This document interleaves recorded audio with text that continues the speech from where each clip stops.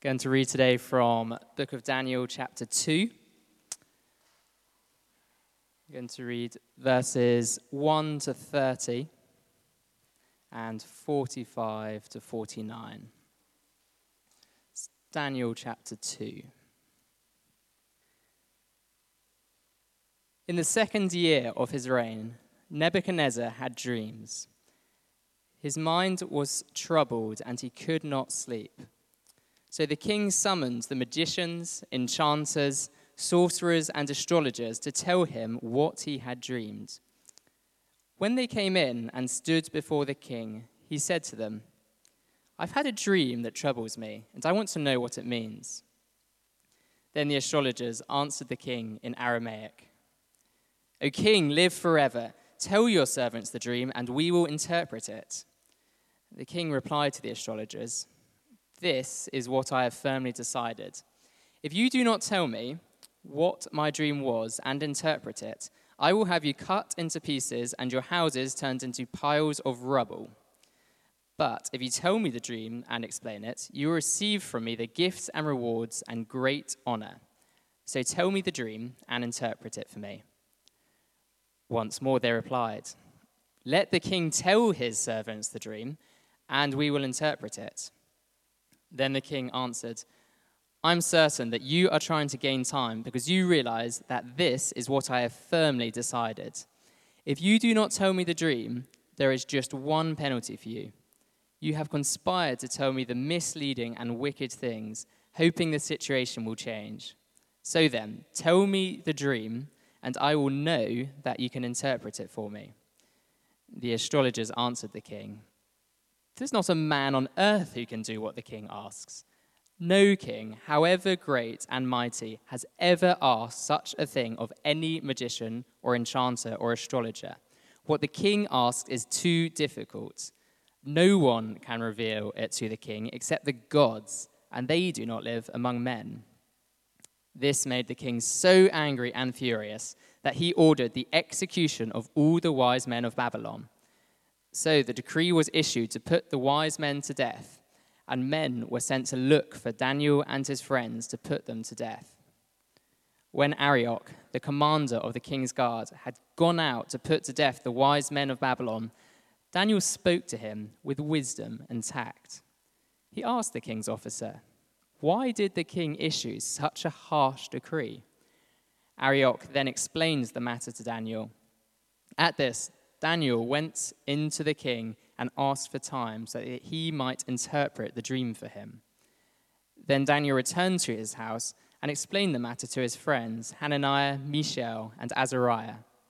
He urged them to plead for mercy from the God of heaven concerning this mystery, so that he and his friends might not be executed with the rest of the wise men of Babylon. During the night, the mystery was revealed to Daniel in a vision. Then Daniel praised the God of heaven and said, "Praise be to the name of God forever and ever. Wisdom and power are his. He changes times and seasons. He sets up kings and deposes them. He gives wisdom to the wise and knowledge to the discerning. He reveals deep and hidden things. He knows what lies in darkness, and light dwells with him. I thank and praise you, O God of my fathers. You have given me wisdom and power. You have made known to me what we asked of you. You have made known to us the dream of the king." Then Daniel went to Arioch, whom the king had appointed to execute the wise men of Babylon, and said to him, "Do not execute the wise men of Babylon. Take me to the king, and I will interpret his dream for him." Arioch took Daniel to the king at once and said, "I have found a man among the exiles from Judah who can tell the king what his dreams mean." The king asked Daniel, also called Belteshazzar, "Are you able to tell me what I saw in my dream and interpret it?" Daniel replied, "No wise man, enchanter, magician, or diviner can explain to the king the mystery he has asked about. But there is a God in heaven who reveals mysteries. He has shown King Nebuchadnezzar what will happen in days to come.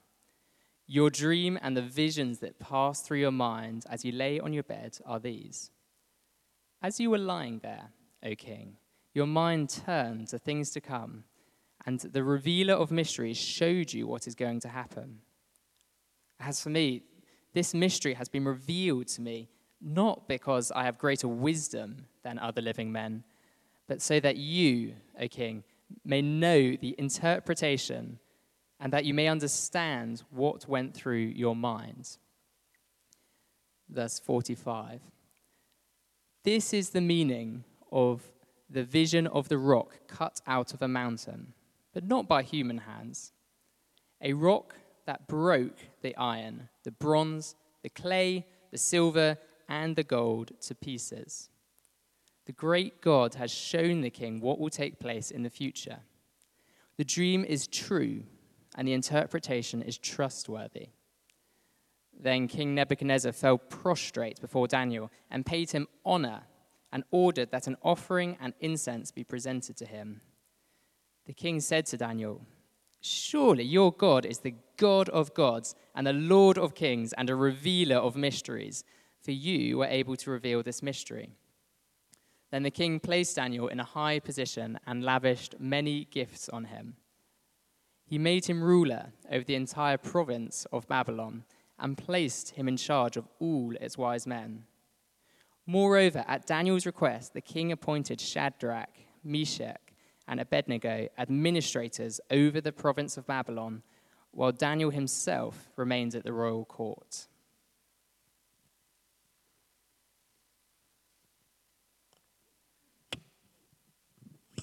Thank you, David. That was epic.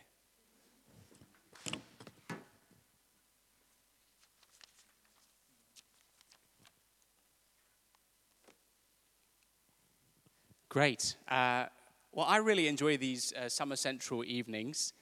If you don't know me, I'm Stuart, but I think I know most of you. But I really enjoy these Summer Central evenings in August because we get to kind of dig in a little bit into God's Word. And this August, we're looking at the book of Daniel. Who was here last week for our part 1 of Daniel? Okay, about half, maybe a few more.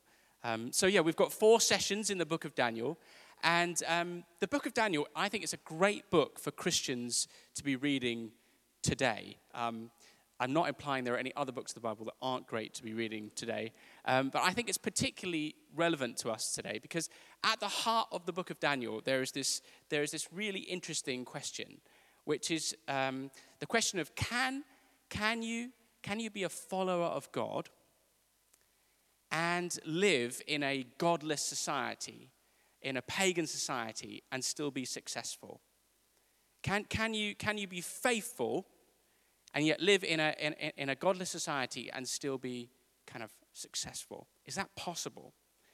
And of course, it's exploring this question some 600 BC through the character of Daniel, but that is still a very relevant question for us today. In Britain today, when we are surrounded by a government, maybe by bosses, by our neighbors, by many of our family members who don't share our faith, the question is, how are we going to live lives not only faithfully, but even more than that, how are we going to live lives that shine? Is it possible to do that without getting our teeth kicked in? Is it possible to really take part and live shining lives for Jesus in a secular society and succeed? And I think the answer in the book of Daniel is yes, we can. But Daniel poses a troubling example for us because he's also quite challenging. And I think the book of Daniel challenges us that if we're going to succeed living faithful lives in a faithless society, it's going to take some faithful improvisation. We're going to have to think on our feet as we go. We're going to have to work out as we go. There isn't a blueprint for exactly how we live as Christians in 21st century Britain.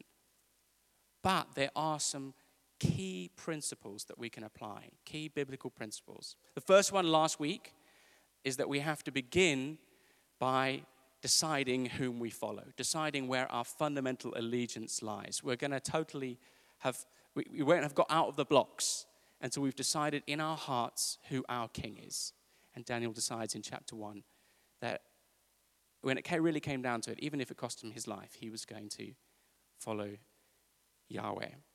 But the second principle which we're going to look at today from chapter 2 is the principle of making space for God to be the hero in our everyday life. Making space for God to be the hero. So you just pray with me quickly before we come to the passage. Lord, I thank you for this wonderful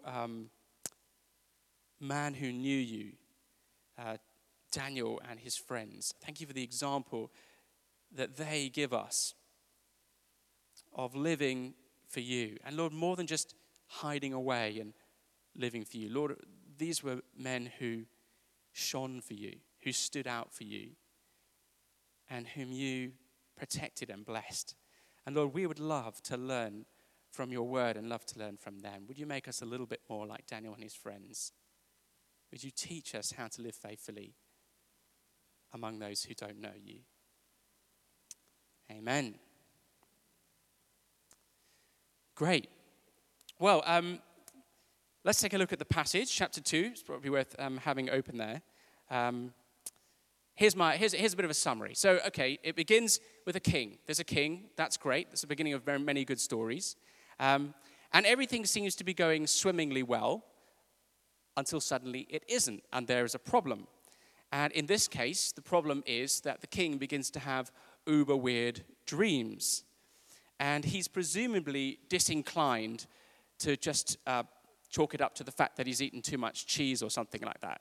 Because he immediately starts becoming extremely paranoid about these dreams and paranoid about finding out what the meaning of his dreams is.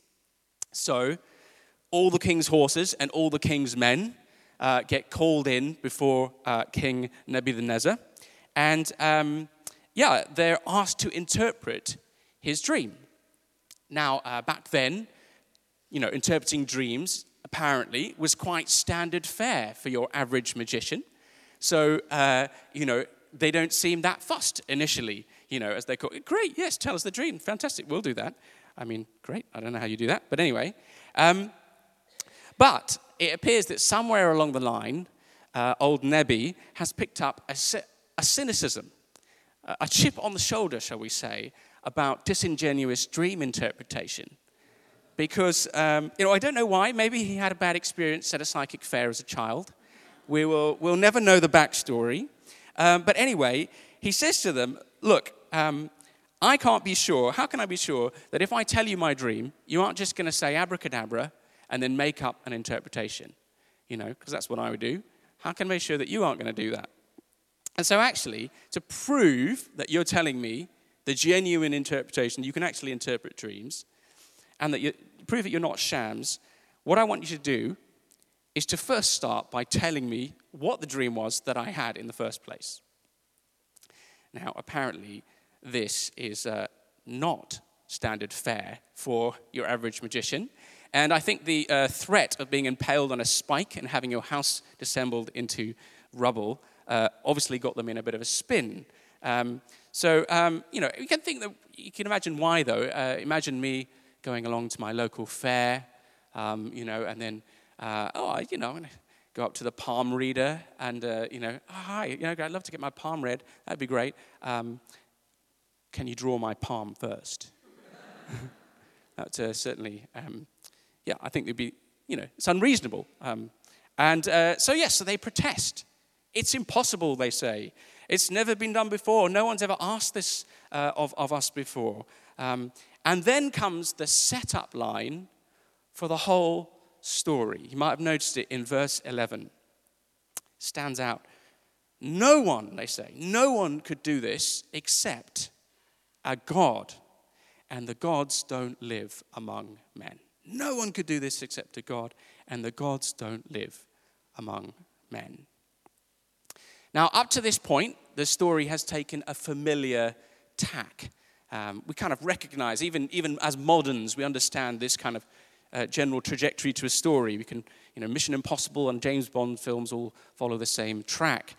First everything's going swimmingly, then something terrible happens, and then there's a good period of the story where the impossible, unthinkable mission is set out. No one could do this. Normally there's a few scenes where someone high-ranking says, no one could do this. It's impossible. You couldn't. And then Steven Seagal walks in and he's the only one who can complete the impossible mission. So we're expecting that at this point in the story, having, no one can do this. This is impossible. We're expecting the hero to swoop in. Daniel, presumably, is going to come and solve the king's problem. The hero of the story. Except it doesn't really happen that way.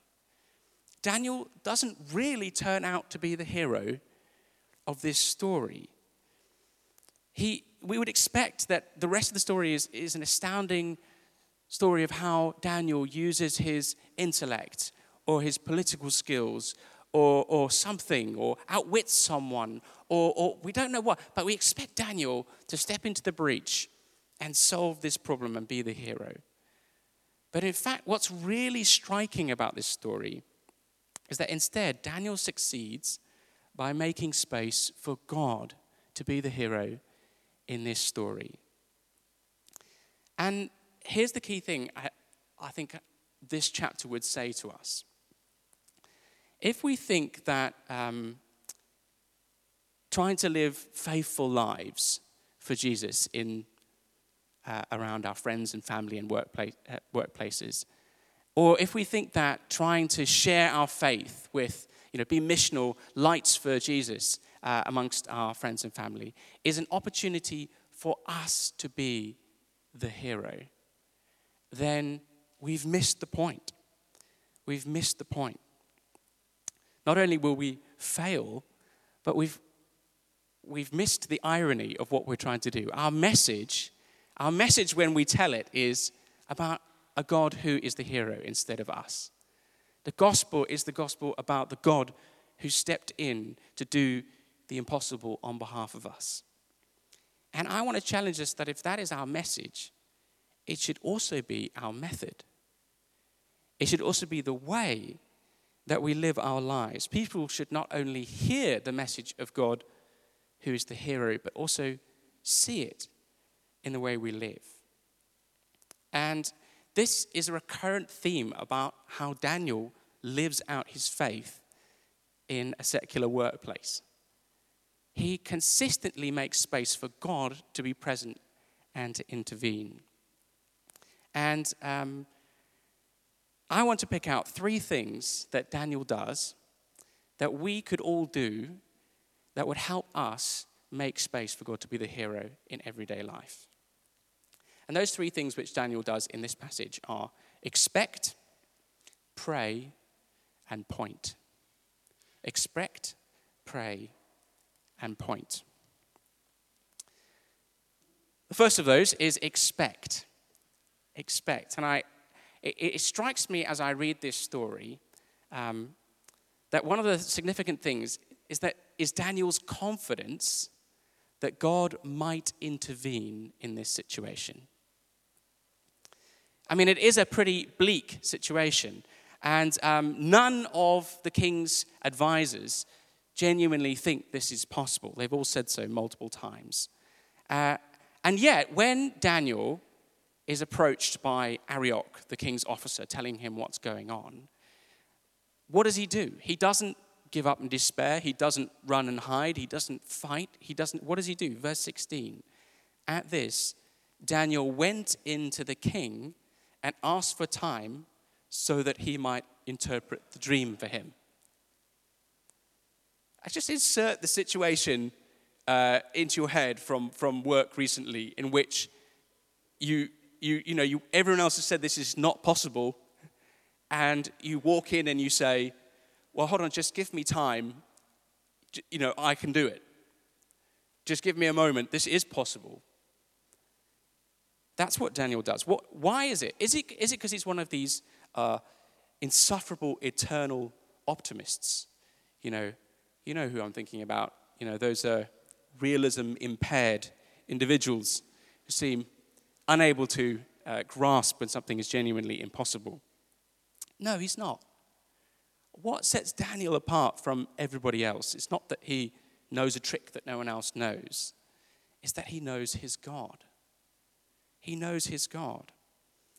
He knows, as he later prays, that his God is the God who has all wisdom and power, who changes times and seasons, who raises up kings and deposes others, and, key, who reveals deep and hidden things to those who ask. That's always a good one to know in a situation like this. And more than just believing that God is a God abstractly like this, oh yes, God is a God who might be able to do these things, he expects that God could be at work in his situation.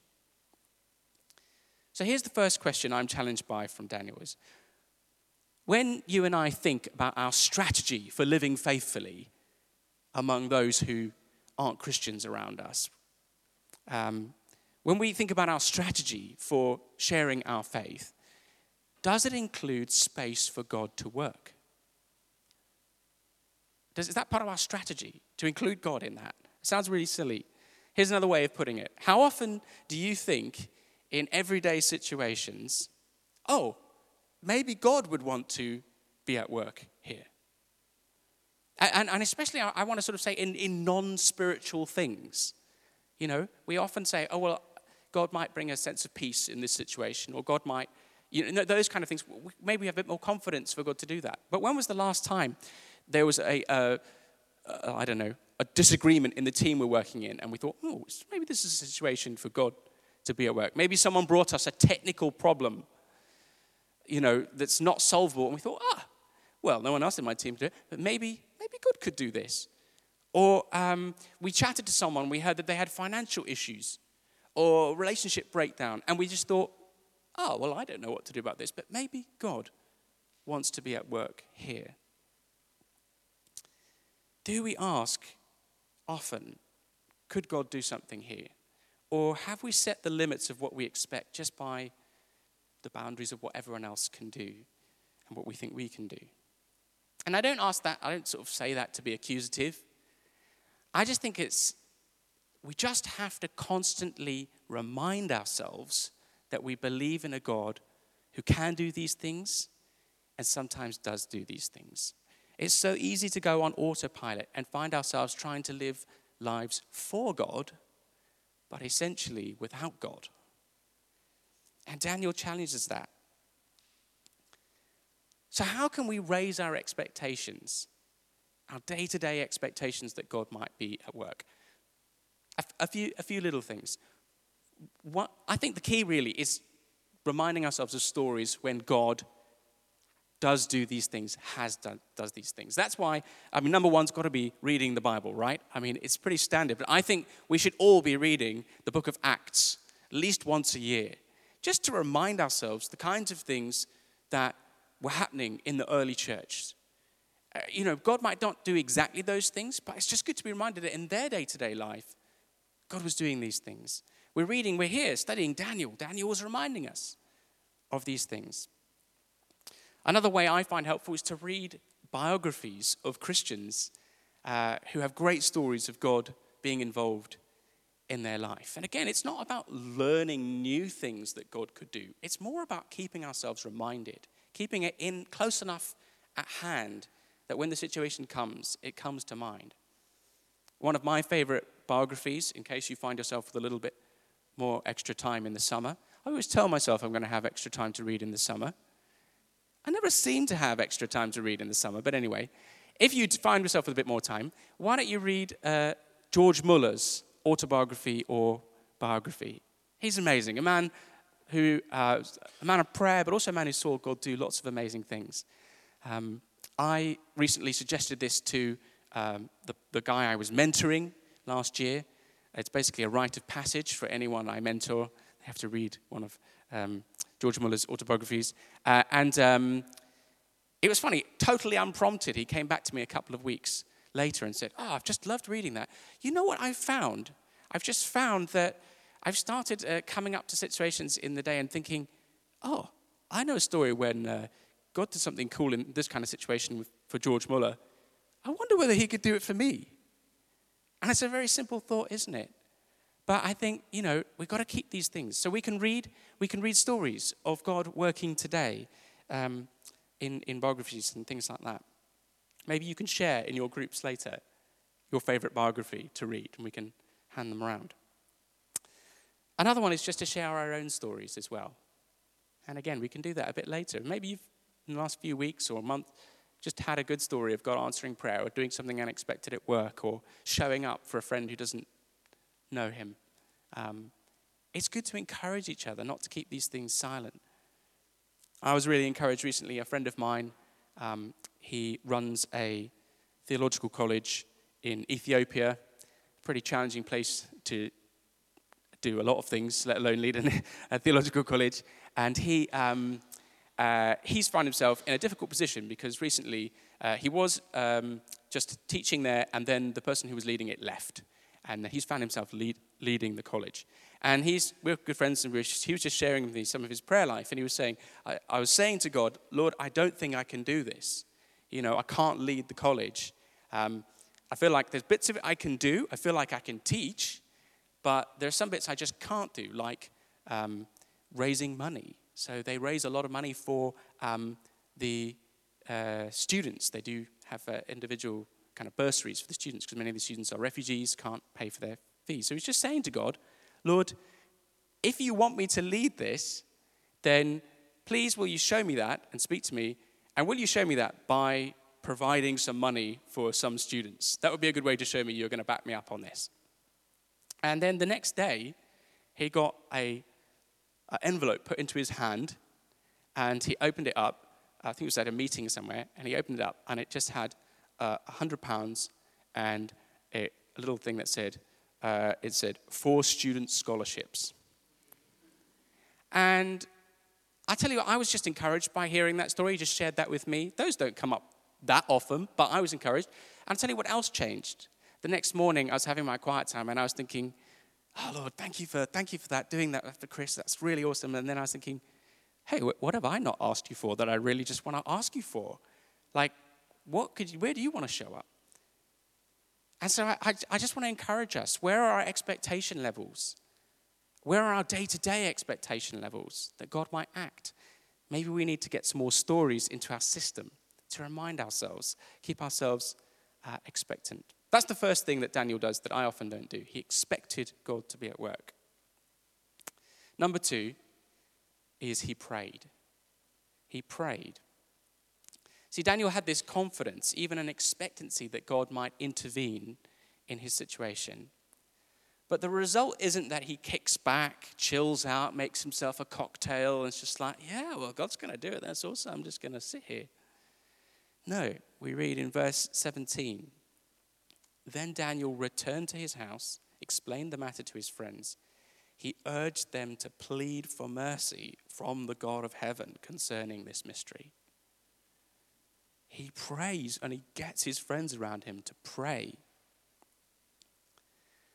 I've just been challenged about the role of prayer in everything that we do recently. We had to study, it's a great job I've got, had to study Romans 8 because we were doing it with the students about a term ago. And something really struck me about Romans 8. So one of my favorite passages in the Bible. It's just full of confidence that God's going to finish his work, his love for us. It's a really cool passage. But something struck me that I hadn't seen before. In Romans 8, Paul talks about this amazing confidence on the one hand we have. God's power. He's going to finish the work he started, his love for us. And then on the other hand, he acknowledges the brokenness that we live in, the suffering of the world, groaning. It's like, but we don't see this yet, and we're waiting for that to come, and we're groaning, and it's like this confidence, and then there's this groaning. It's like, how does he fit those together? I'd never noticed till I studied it last time that at the end, the way he puts those two things together, the confidence, the expectancy, and the kind of what, is prayer. He ends by talking about prayer. For Paul, prayer is the thing that stands in the gap between expectancy and what we see. It's not just complacency. There's a world of difference between complacency, godly complacency. Yeah, God might do it, he could do it. And and expectancy. And it's praying. And it's just a challenge for us, Does our mission strategy for living faithfully among those who don't know Jesus, is our mission strategy for God getting the glory, for God being seen and things like that, is our mission strategy, part of it, prayer? Or is our prayer just reactionary? Do we just pray when things happen? Or have we planned prayer in?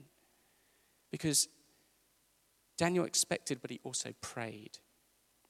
When was the last time we asked God for something? We can't just live faithfully for God, as I said before, without the help of God. And this is not just a story of Daniel being the hero. It's a story of him getting down on his knees and asking God to be the hero. The final thing that Daniel does is he points. He points. And I actually think that this is the one I often forget. It's like the other two I kind of have heard enough sermons about to kind of know that at least I should be doing. But I forget to do this one thing, point. Because Daniel doesn't just expect God to work, and he doesn't just pray. But also, when God does move, Daniel goes out of his way to give God the credit for what he's done. That's so important. He goes out of his way to give God the credit. First of all, we see that Daniel gives God the credit privately. So we read in verses 21 and 23 that he goes immediately. The first thing he does. I mean, it's not necessarily the first thing I would have done. I would have gone like trumping into the throne room. Yes, look at me. No, the first place he goes is back to the Lord. And he praises God and he thanks him. We read there, he says, I thank and praise you, God of my ancestors. You have given me wisdom and power. You have made known to me what we asked of you. It's like he's determined to start by just acknowledging before God where this has come from. He knows that this has not come by his own power, and he takes it back to God and glorifies him. I wonder how good are we at giving God the credit for the things that he does among us when he answers our prayers? Is thanks a regular part of our prayer life? I've been really kind of a bit challenged about this recently, so I've taken up a bit of a personal challenge recently, which is that, I'm reasonably good at praying for things, and sometimes I'm quite good at praying for things for quite a long time, but I realized I was really bad at I was being robbed of the opportunity to praise God for these things because I just forgot when God did something and I moved on to the next prayer. So I kind of said to myself, okay, I'm going to try and thank God. For as many days as I pray for something, I'm going to thank God for it on the other side if I get it. So if it's just a week, 7 days I pray for it, then I'll just thank God for it 7 days on the other side. If it's a couple of weeks, then it's a couple of... If it's a month, then thank God for it a month on the other side. Well, I tell you what, my thanks have gone up rapidly because actually I'm realizing God answers a lot of things that I've asked for and I just forget about it. And also, it's a great way to start before you start asking for things for today with a whole list of things that he's done yesterday. It just builds my expectation. But also it's about coming back and remind myself, oh yeah, that didn't just happen. It wasn't just me that worked that out. The situation didn't just solve itself. God, you intervened, and I'm going to give you the credit. But Daniel doesn't just stop at giving God the credit privately. He also acknowledges publicly before the king what God has done. And in fact, I think this is probably the most noticeable thing about Daniel in this whole passage. Daniel goes out of his way to tell the king that he isn't the hero here. He in verse 27, he tells the king, look, no wise man or enchanter could do this, what you've requested. And then he doesn't go, except me, da-na. No, he doesn't. He just continues. But there is a God in heaven who reveals mysteries. And again, he says it twice. Verse 30, as for me, this mystery has been revealed to me, not because I have any greater wisdom than anybody else. In other words, it's God's been at work here. And this must have taken real resolve for Daniel. I don't know whether you've been in a situation where maybe you have been praying for someone, a family member who doesn't know Lord, and you've been praying for it, and God's done something, and you're like, yes, oh, great. I'm not going to tell them that I was praying for that. So he's like, or it's hard, isn't it? But Daniel chooses to do that. Nobody knew where Daniel's knowledge came from. No one else acknowledged Yahweh. It would have been so easy for him just to go, yeah, thanks for the praise. That's great. Great that it worked out and we didn't get executed. He isn't happy to see God at work and take the credit. He refuses to take credit for what God has done. And actually, this is one of the hallmarks of Daniel's ministry. And I wonder whether it is the reason why God did so much through him. God did so many amazing things around him and through him. Because God knew that if he worked through Daniel, he would get the credit. Daniel was not going to take the credit. I wonder if we made a pact with God and said, if you do a work, if I expect, pray, and see it happen, if you do work, I will give you the credit amongst my friends and family who don't know you. I'll point it out. I wonder whether God would do more through us if we made a pact with God to do that. Because what's the result at the end of this story? It's that Nebuchadnezzar is praising God, not Daniel. I know there's a bit of a weird thing about him offering things to Daniel, but that's probably because Daniel's the representative of Yahweh. And then he goes on in verse 47 to say, Daniel, surely your God is the God of gods and the Lord of kings and a revealer of mysteries, for you are able to reveal this mystery. That's the result. God gets praised.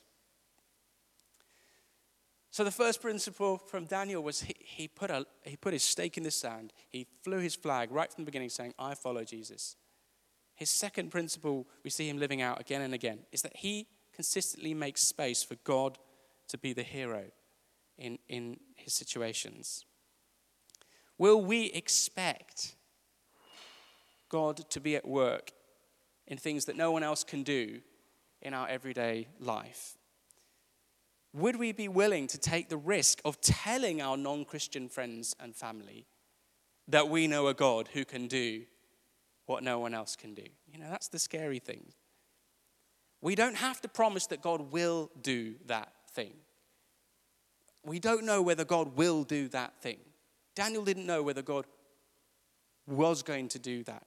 But we can say, like Daniel, I know a God in heaven who can do that. I will pray. Give me time to pray. And then, will we pray? Will we be asking God to do things, practical things that might reveal, God, what do you want to do amongst these people that might give you glory? Something that they might go, wow, that's a talking point. Let's talk about what happened there. And will we have the courage and the humility to stand up and point and say, when God acts, my God did that. By the way, if you'd like to talk more, I'm free on insert time you're free. Because I do think that if we make space for God to be at work and we make sure that he gets the glory when he does, God wants to do more through us than he's currently doing. So let's pray.